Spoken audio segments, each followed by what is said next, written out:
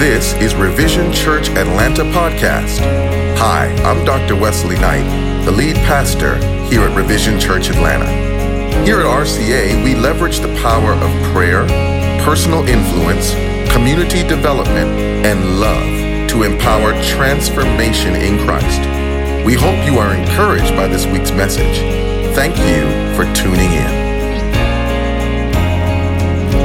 Begin this morning with prayer. Let's begin this morning with prayer. Heavenly Father, thank you for the opportunity of worshiping you and connecting with you. Speak to us, personalize a message for us in Jesus' name. Amen. I want to talk to you today about regrets. I wonder if there's at least 5 of you that would not mind writing down something that when you think back in your life, you wish you had done something different.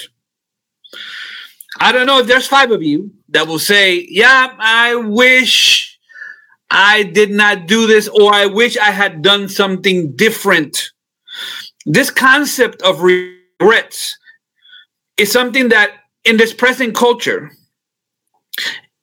there is a phrase that says, no regrets. I have 0 regrets. I don't have any regrets. You should not have any regrets. The life came out and turned out as it did. But the truth is, scientifically, I'm going to prove that to you this morning. And biblically, there is power in regrets. In fact, there's the name of a book, The Power of Regret. As I look at my life, I look at some things and I think of some things that I've done as a parent, for example, that I feel regretful for. I remember, and some of you have heard me tell this story. I remember leaving my daughter by herself when she was 5 years old in the middle of a thunderstorm because I had to go and preach somewhere. I remember coming back home and finding out that she had my wife found her underneath the bed. The electricity had gone out in the house. And because I valued my job more than my family, I left her there. I wish I could go back to that night, that Friday night. It was a Friday night. I wish I could go back to that Friday night and change that. So I regret that I have as a parent. In fact, my daughter, who's 26 now, married, never lets me forget it. Sometimes she'll say, hey, we're going to the mall. We're going to the Mall of Georgia.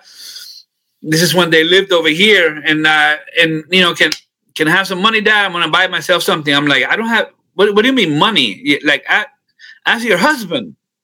And she's like, do you remember when I was 5 and the money just comes out? I remember one time my son, and after today's message, you're going to think this guy is a terrible dad.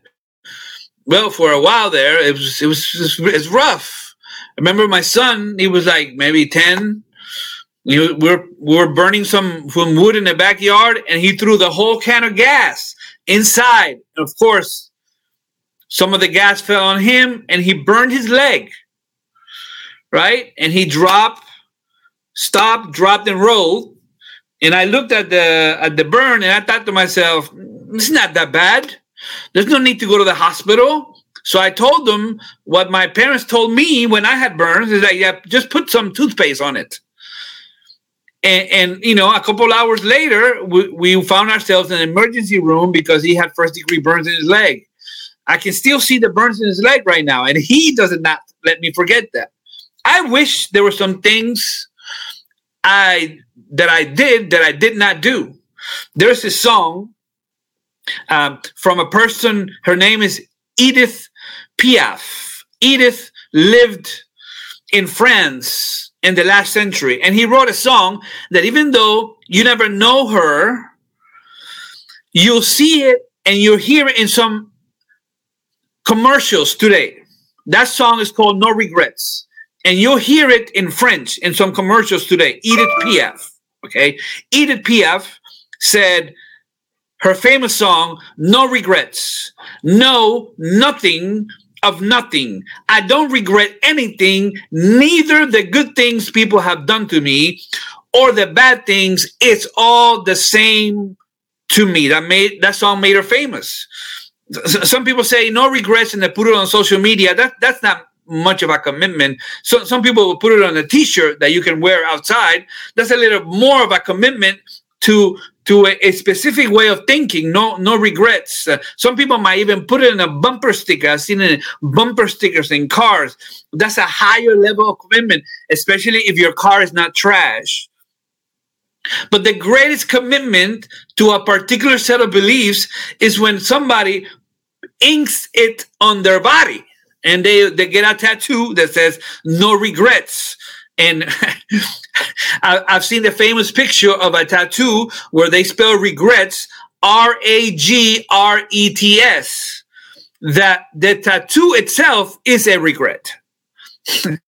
Because they missed school that day. So I want to talk to you about three things today. I want to talk to you about why regrets happen.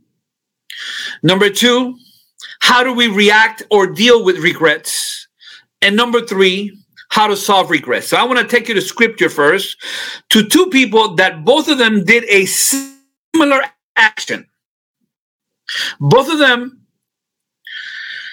when you look at their lives, they made a very similar mistake. The first one is found in Matthew chapter 25, verse 3. His name is Judas. The second one is found in Matthew 26, verse 75, and his name is Peter. And I want you to notice the different way that each of them, even though their action was similar, their reaction was different. First one is Judas. Chapter 25, verse 3 says, when Judas, who betrayed him, betrayal is a key word here, realized that Jesus had been condemned to die, he was filled with remorse. So he took the 30 pieces of silver back to the leading priest and the elders. Verse 5, and when Judas threw the silver coins down in the temple, he went out and hung himself. He betrayed. He realized what he had done. He hung himself. Peter now, chapter 26, verse 75 of Matthew. Suddenly, Jesus' words flashed through Peter's mind. Before the rooster crows, you will deny 3 times that you even know me. And he went away weeping bitterly. One betrays, realizes his mistake, and hangs himself. The second one betrays, realizes what he's done, and goes away weeping bitterly, but does not do any harm to himself. So why the difference? And how do we deal with regrets? I don't know if somebody's thinking right now, well, Pastor, you're just stirring up some old thoughts that I didn't want to have this beautiful Saturday morning. Let me tell you. Number one, the first thing I want to talk to you today is why regrets happen. There are 4, everybody. 4. You want to take notes and just write it down or tweet them out or put them on social media. This is a great moment to do it. There are 4 reasons. There are 4 main regrets. Okay, there are 4 main regrets that people have. The book is called The Power of Regret. Daniel Pink is a person who wrote it. Daniel Pink sent out 2 tweets that said, tell me your regrets. He got 19,000 responses out of 2 tweets and a blog article. 2 tweets and a blog article. And he put them all together, did an intentional major study, and found out there are 4 main regrets that people have. Okay, and I'm going to preface each one with "if only." So I want somebody to just say that with me. If only. I know you haven't brushed your teeth today, but just say it. If only. All right. If only. First, if only. If only I'd done the work. These are people that look back in their lives and say, "Man, if only I'd done the work academically, I would be in a better position today. I wouldn't have such a hard time with math today. I wouldn't have such a hard time with relationships today. If only I'd done the work. If only I'd eaten better. I wouldn't be this overweight now. If only I started exercise early. If only I'd done the work. They look back in their life, and now it's too late. The problem is, hindsight is 2020. If only I'd done the work.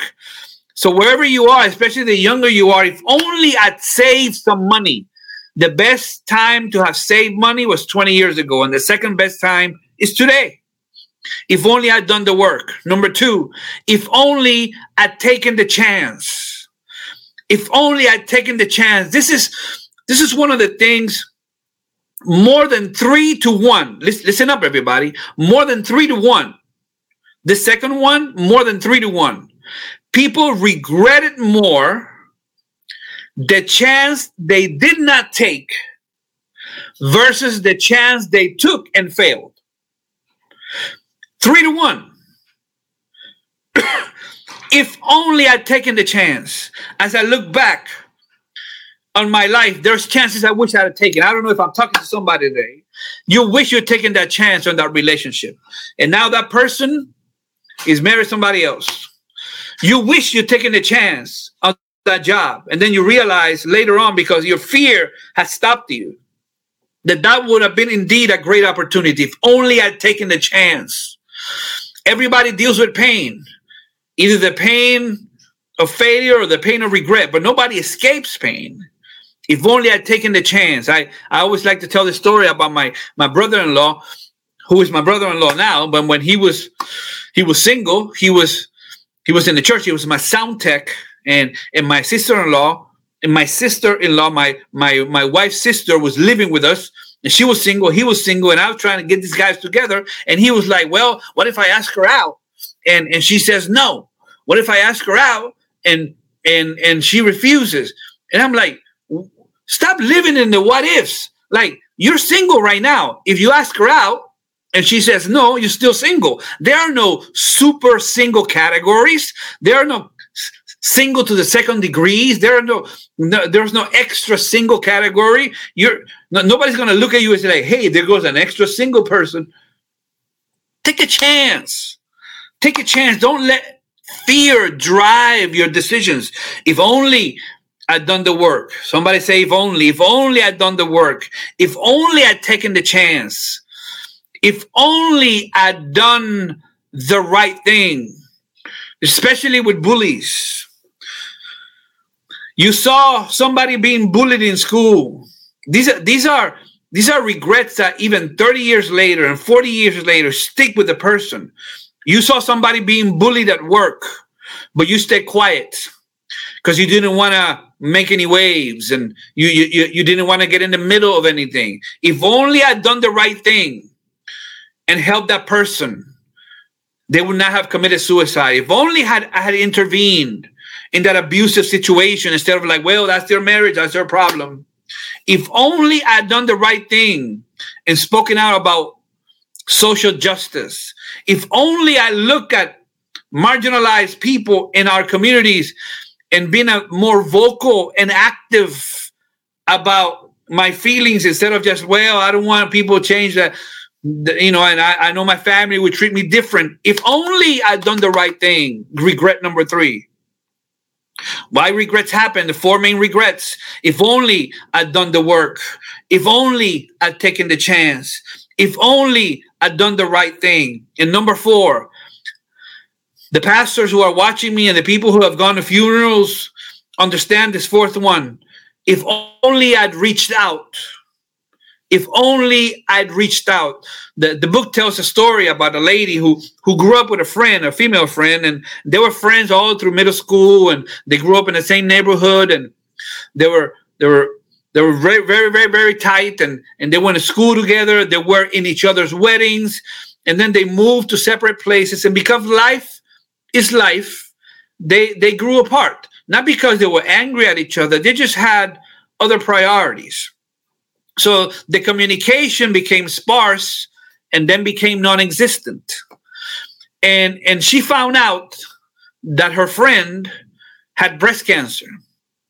And she thought to herself, I need to reach out to my friend that has breast cancer. But she thought to herself at the same time, it's going to be kind of awkward if I reach out now because we haven't talked for a while and I haven't reached out for a while. So if I just reached out now that I found out that she has breast cancer, then she's going to just think that I have pity on her. And that's why I'm reaching out. So I'm just going to wait a little bit until I reached out. And then when she finally reached out, she reached out on an afternoon and found out that her friend had died that morning. Regrets. If only I reached out. The last time I saw him, we had a fight, and then he had a car accident. If only I reached out. I saw the signs of this child with depression. I saw the signs. I knew there was something wrong. I maybe I could have made a difference if only I reached out. So these are the 4 main regrets. A couple more things before I go to my second point. Here are some breakdowns of those 4. People regretted what they did not do. I just said that a little while ago. People regretted what they did not do 3-1 more than things they did and failed. Number 1. Number 2, one of the common regrets that people had is I did not pursue higher education. I turned down opportunities to travel, and I missed final chances to connect with loved ones. That was category number 3. A very intense one. Listen up, everybody. Before I say what I'm about to say, I'm a fan of marriage. I love marriage. I think marriage done well is a piece of heaven on earth. But one of the main regrets, and a very intense regret of people when they talked about their life, was not getting out of a bad relationship, an abusive marriage when they had a chance. As they look back, it's like, I wasted all these years trying to make somebody love me who showed me the first time he didn't. I love Maya Angelou's quote, when people show you who they are, believe them the first time.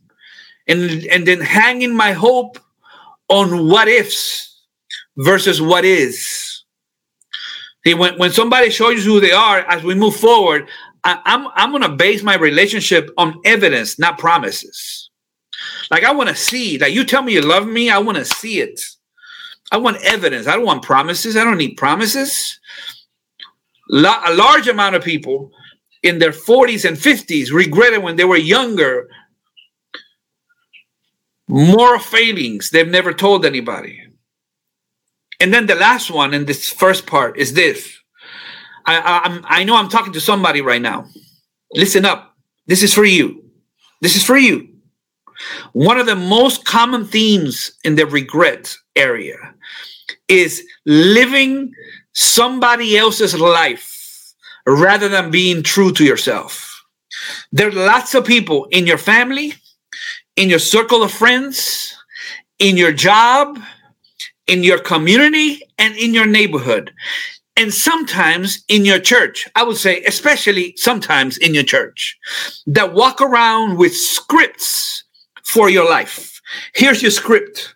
I think you should be a doctor. I remember talking to somebody who graduated from college, 4 years, got all A's, and the moment he graduated, he erased all his computer and did something completely different. And when I asked him, why would you go to school for 4 years and graduate with a degree and then give up everything? They said, I wanted to please my parents. My parents thought I should get this 4-year degree, so I did, but that's not what I want to do. I want to build fish tanks. That's what I want to do for a living. Living somebody else's life. They regret looking back and say, why did I act the way I acted and try to please everybody? And at the end of the day, I ended up pleasing no one. And I did not end up pleasing my creator who gave me a specific purpose nobody understood because it wasn't theirs. One of the most common themes people regretted is living somebody else's life. Your purpose is as unique as your fingerprint. There's nobody in the world that can do the purpose or can live out the purpose that you have. You waste time when you try to follow somebody else's script. You're not an actor. You're not in the movies. This is real life. This here is real. So how do we cope with regrets? As we look at our lives, how do we cope? Let's look back again in Scripture at those final moments in the life of Jesus and look at 4 groups of people and how they dealt with their regrets. If you want to write this 4, you're welcome to. That way they'll put it on the screen. You just imagine for a moment that here's Jesus. He's dying on the cross. There's people that eventually, either ultimately or in their life, they're going to look back at this moment with regret. So how do we deal with regret? Number 1, some people play games and live a life of game playing. Matthew 27 verse 35 says, after they nailed him to the cross, the soldiers gambled for his clothes by throwing dice. This text has always amused me, impacted me. It's a very interesting text because just picture this. Here is the most monumental, incredible, significant, life-changing moment in the history of life. Jesus is dying on the cross, and people are playing games while Jesus is dying. I know I'm talking to somebody. I know not in revision, because revision is perfect. But there's people that come to church to play games. To come to church to see who they can hook up with. They're going to come to church to just play religious games and just a facade, but their lives is a mess otherwise, and they want to tell everybody else how to live, but in their own lives, they don't even know what they're doing because controlling people have uncontrolled lives. People want to play games relationally. You want to hook up with this and this and this, and I don't want to make any deep commitments. I just want to have some buddies on the side. Want to play games relationally. Want to play games with careers. Want to play games with other people. Want to play games how they approach spirituality. That's the way of dealing with regrets. Whenever you see somebody who always likes to play games, look deep in the past of that person, and you will see regretful actions they have not gotten over from. Some people play games. Number 2, some people become abusive. This is what happened to Jesus. He's on the cross. Verse 39 says, the people passing by shouted abuse, shaking their heads in mockery. Verse 40, and they said, look at you now. Abused people abuse. Some people deal with regretful things that have happened in their past by doing the same things to other people in the future. They abuse other people. Look back again. If you see somebody who's abusive online, if you see somebody who's a troll online, if you see somebody in your family, there's always one in your family, right? That they comment on your weight. Nobody asks you to comment on my weight. Nobody asks you to comment on the stuff that's wrong with me. And they'll abuse you underhandedly. They'll say things like, man, you're brave by wearing that dress. Man, if I was you, I would never wear that dress. No. Not with your body, but you're brave. Just trying to abuse you. People that abuse other people that have some regretful things that have happened in their past, where they never spoke out about what happened to them. Somebody said that if we don't learn from the past, we're condemned to repeat it. I talk to people all the time in church, people that sit in church in the pews, 60% of the women in church have been abused. This is a statistical fact. About the same amount of men.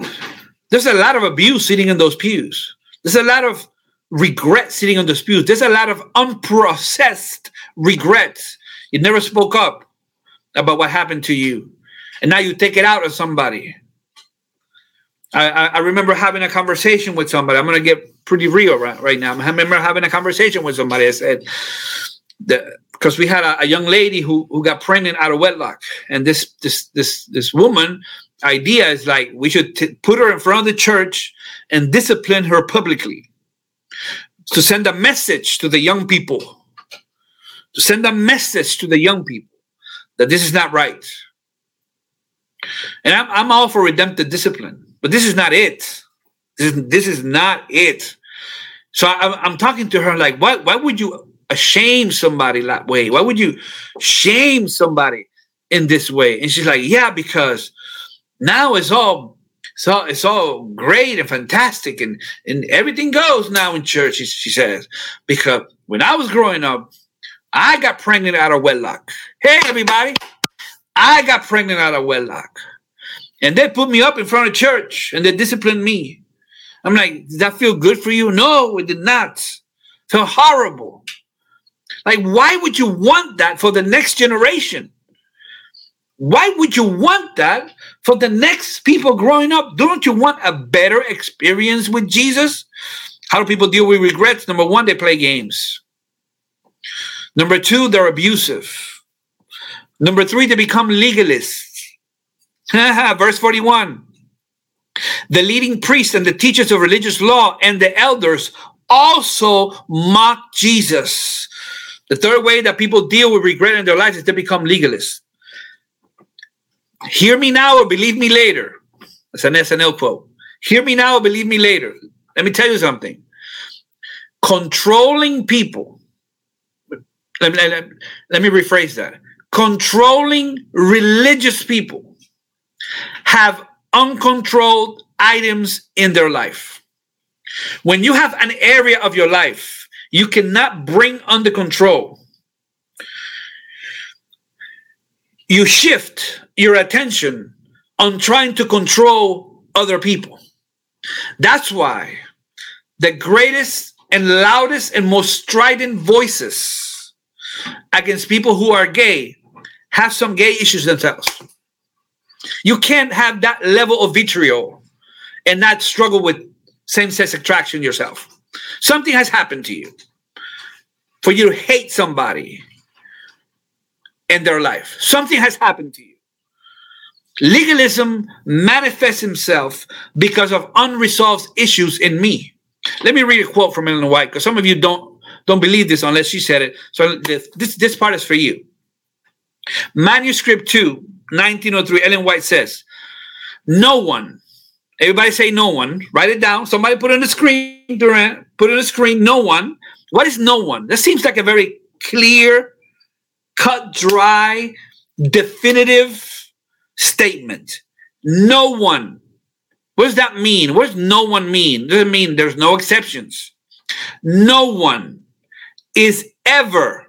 Once again, so she adds no one, and then on top of that, she puts ever. It's like you have your chocolate ice cream and then chocolate syrup on top. No one and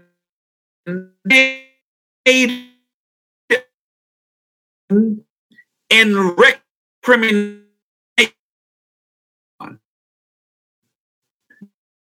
made better or recrimination to tell a tempted soul no way inspires him or her to do better.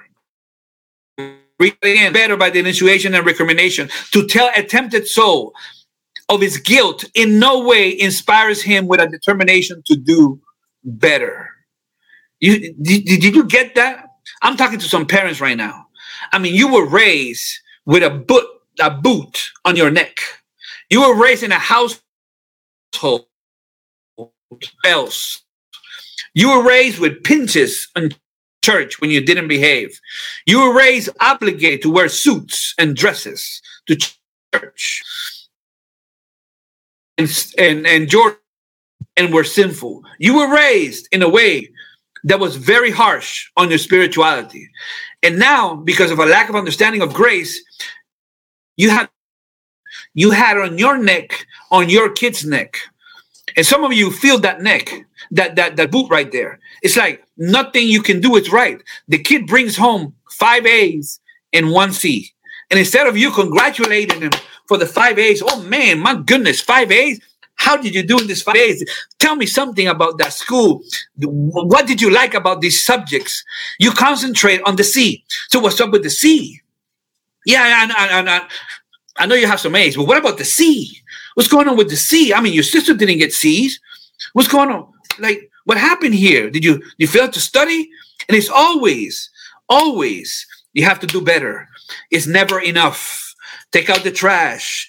Take off that music. Stop doing this. It's always do. And the picture you're sending that young person of Jesus and God is that it is impossible to please him because they never please you.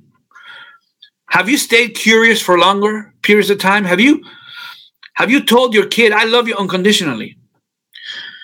Think about children's stories in church, for example. When's the last time you heard a children's story that was grace-oriented? It's always about Timmy, all right? Or Jonathan, or Tyrone, right? And Tyrone is with his mom. And his mom says, Tyrone, don't go outside because there are tigers outside. And Tyrone wants to go outside, but he's fearful about his mom said, but he goes outside. This is children's story now. And he goes outside, and there's a tiger outside that eats Tyrone up. Okay, little children, go back to your moms and dad and make sure you sit still in church because a tiger might eat you too. It's all behavior centric. When's the last time you talked to your kids about the grace of God, that they're saved by grace through faith plus nothing, period? When's the last time? This is how we deal with people that back in their life. I'm going to throw my way to the future. And then the last one is people try to deal with the regrets by numbing the pain. Chapter 27, verse 47 of Matthew says, some of the bystanders misunderstood and thought he was calling for the prophet Elijah. So one of them ran, verse 48, and filled a sponge with sour wine, holding it up to him on a reed stick so he could drink. What it had is not just wine. It had a numbing influence. It was drugs that the person took, because when you're crucified and it's through here that the nails go, not through here. It's right here. So it went through here, it would rip them. And you're pushing yourself up to breathe and pushing yourself down. It's a very excruciatingly painful experience. So they would give the people who were crucified this mixture of alcohol and a cocktail drugs that will numb the pain. So they'll forget the pain that they were in. Some of you are doing that right now. You're trying to numb the pain.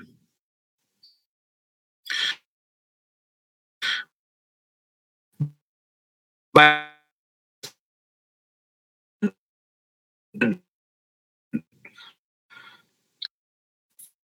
feels like hell. Thinking to yourself, and I know God is trying to speak to somebody. That's why the devil's trying to mess with the technology. God is trying to speak to somebody. You're numbing your pain. You're numbing it by toxic relationships. You're numbing it by putting things in your body to make you feel good for a little bit. But then you have to come back to living with yourself. And I would just tell you that Christ and counseling are not in opposition. You need to go and dig deep and say, okay, what are the regrets that I have? What are the things that I've been? Regrets don't disappear. If you don't deal with them, they become radioactive and they seep out. That's why you have multiple relationships. They're all an inch deep and a mile long. How are you numbing the pain? Through social media scrolling. And you get jealous and competitive when you compare your full-length movie to somebody else's highlight reel. It's like, why can't I have that husband? Look at that husband. Look at that. And you're scrolling. Why can't I have that husband? Look at that. Look at that. Like, they're taking color-coded pictures with their wife. They're all dressed in white. Look at this. I can't get my husband to stop farting around the house. Like, why don't I have that life? And you're scrolling numbly, right? You're scrolling. It's another, let's binge on Netflix. Nothing wrong with watching Netflix. Nothing wrong with having I'm not going to demonize your cell phone. I'm just asking you, what are the things that you look for to numb the pain that really exists in you so you don't have to deal with it? So that brings me to my last point. What can we do? We look at regrets. What can we do? The three things that the book helps us to understand that are also in Scripture. Number one is you admit it happened. You don't say, well, I have no regrets. It happened. This was a real event. This is a real bad decision. The reason why people don't admit it happened is because their self-esteem does not allow it. People that have no regrets don't have higher self-esteems. They have lower self-esteems. They cannot deal with the failure. They cannot deal with the fact that they failed. They cannot deal with the fact that they can't look at themselves and say, yep, I failed. I remember being a pastor of a church and changing the carpet on a Tuesday night without anybody being there. And when people came to church on Saturday, they were like, who in the world? I mean, it was a scandal. Sometimes in churches, it's easier to add a fourth person to the Trinity than it is to change the color of the carpet. It was scandalous. And I remember being in the board meeting, and it was rough. And I don't know why. Maybe I was a young pastor. And I said, hey, everybody, I messed up. I'm sorry. I admit it happened. And it just diffused the situation. Instead of going to your corner and going and being deceptive or trying to gaslight somebody else about, no, that's not what really happened. You understood it wrong.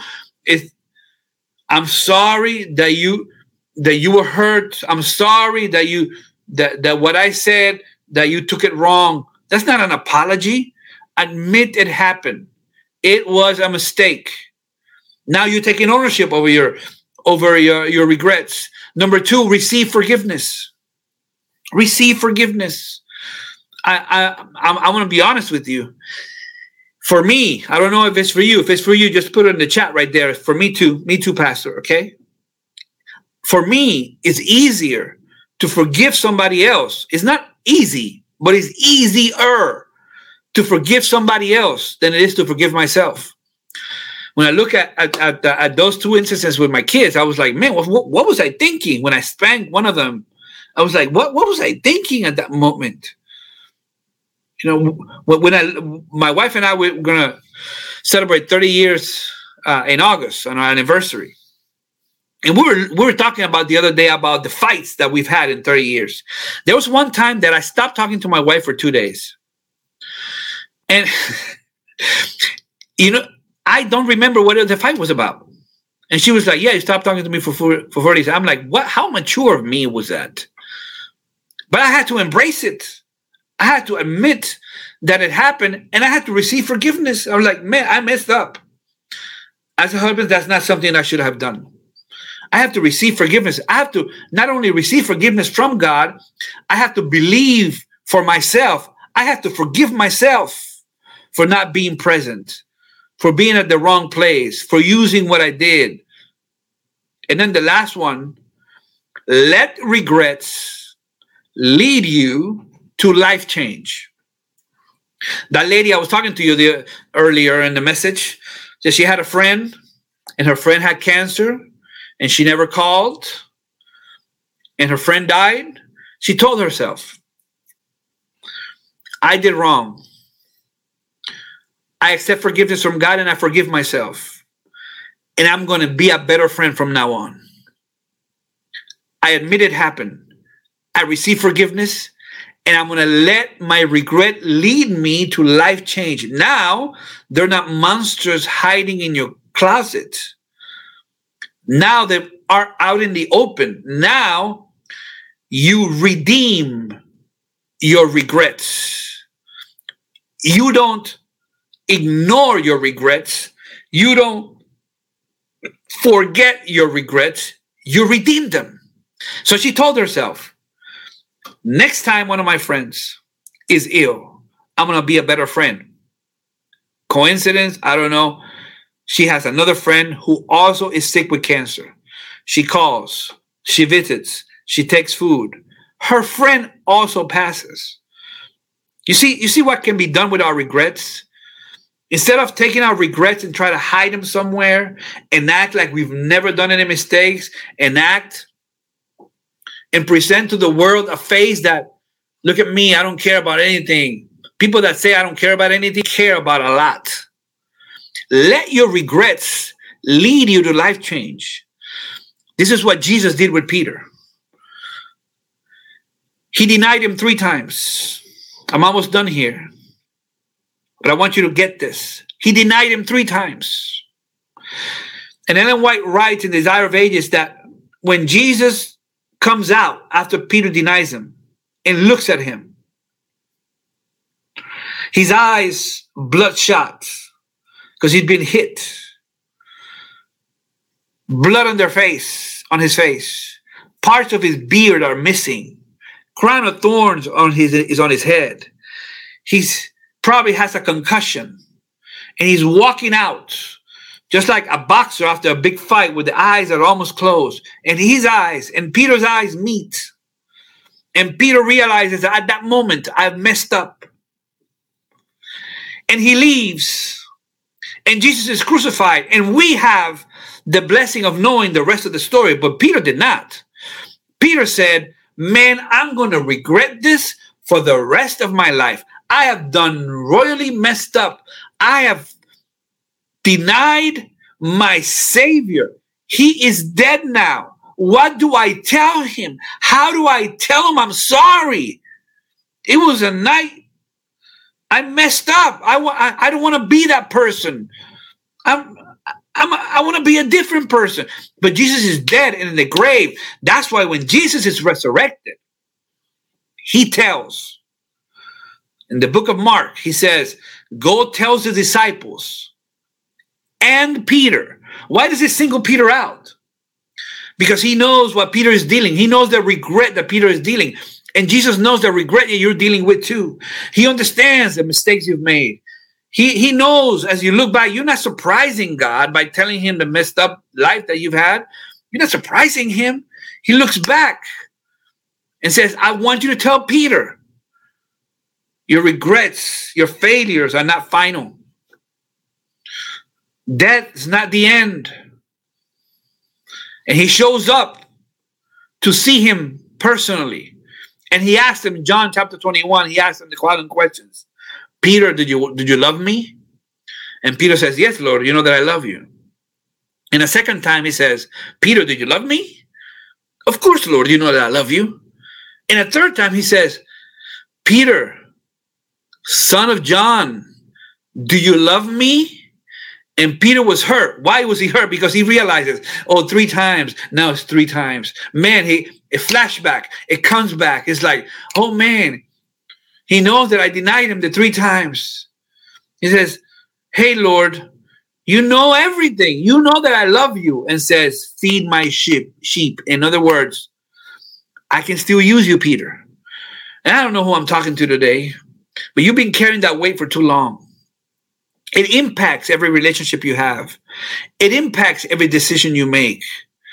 It impacts who you love and how you love them. It impacts the dreams you have for yourself. It impacts your body image. It impacts the way you eat. It impacts your habits. It impacts your regrets are to be redeemed. And Jesus can do that for you. It's interesting that Edith Piaf, when she was almost going to die at 47, the girl that wrote No Regrets, at age 47, she was about to die. Her body ravaged by drugs because she was an addict. She had had 3 marriages, all failed. One of her husbands had died. One of her she had had a child, gave the child for adoption. He died. And in her deathbed at 47, dying at 47 because of how she's ravaged her body, you would expect that the composer of the song that says, No Regrets, would say, I have no regrets. I'm dying because I'm a junkie and I failed at every relationship and I've given up people who later died. I have no regrets. Here I am. But these are her last words. Her last words is, everything in this life you do, you have to pay for. But I want to tell Edith, she's mistaken. Everything in this life you did, Jesus paid for. So you don't have to live any longer under that cloud. You don't have to walk any longer with that weight on yourself. You don't have to walk and live any longer living with a past that Jesus has forgiven. So I'm going to pray for somebody today. If you're watching wherever it is and you want to say, yeah, I have some regrets I need God to heal me from. I want to admit it happened. I want to forgive. And I want to let it lead to life change. Just put in the chat, I will. Jesus died for your good days and your bad days. Jesus died for your mistakes and your errors and your sins and the stuff you meant to do but didn't, and the stuff you didn't meant to do but did. Just put, I will. I'm going to admit it happened. I'm going to receive forgiveness. I'm going to let it lead me to life change. I want to pray for you now. If you want to reach out, I'm going to put a number on the screen that you can reach out, because it's a crazy life living with unforgiven and unprocessed regrets. God is here to offer you a better option. We don't dismiss that it happened, but we know he paid for what happened. Let me pray for you. Heavenly Father, thank you for Jesus. Thank you for the grace. Thank you for the cross. Thank you for the forgiveness, not based on our ability to obey, but his ability to save. Thank you for the gospel. And thank you for helping us today understand. Some of us weren't even planning on being in church today, but here we are. We listened to this message, and now we're trying to figure out, so how do I deal with this information? And I'm just praying that as we go forward in this week, whenever we make a mistake, we'll admit it will happen, we'll receive immediate forgiveness, and we'll allow that and redeem it for life change. That can only happen, that life change, through you, through your cross, through the gospel, through your spirit. Once again, Heavenly Father, we thank you for Jesus and his gift that we cannot earn. And we receive that today in Jesus' name. Amen. If you are being blessed by this ministry, join us in reaching others by partnering with us. You can give through our website at revisionchurchatlantaorg/give, or if you're local to Atlanta, Georgia, sign up to join a Revision volunteer team by texting CREW to 833-406-0775. That's CREW, CREW, to 833-406-0775. We hope you have a phenomenal week.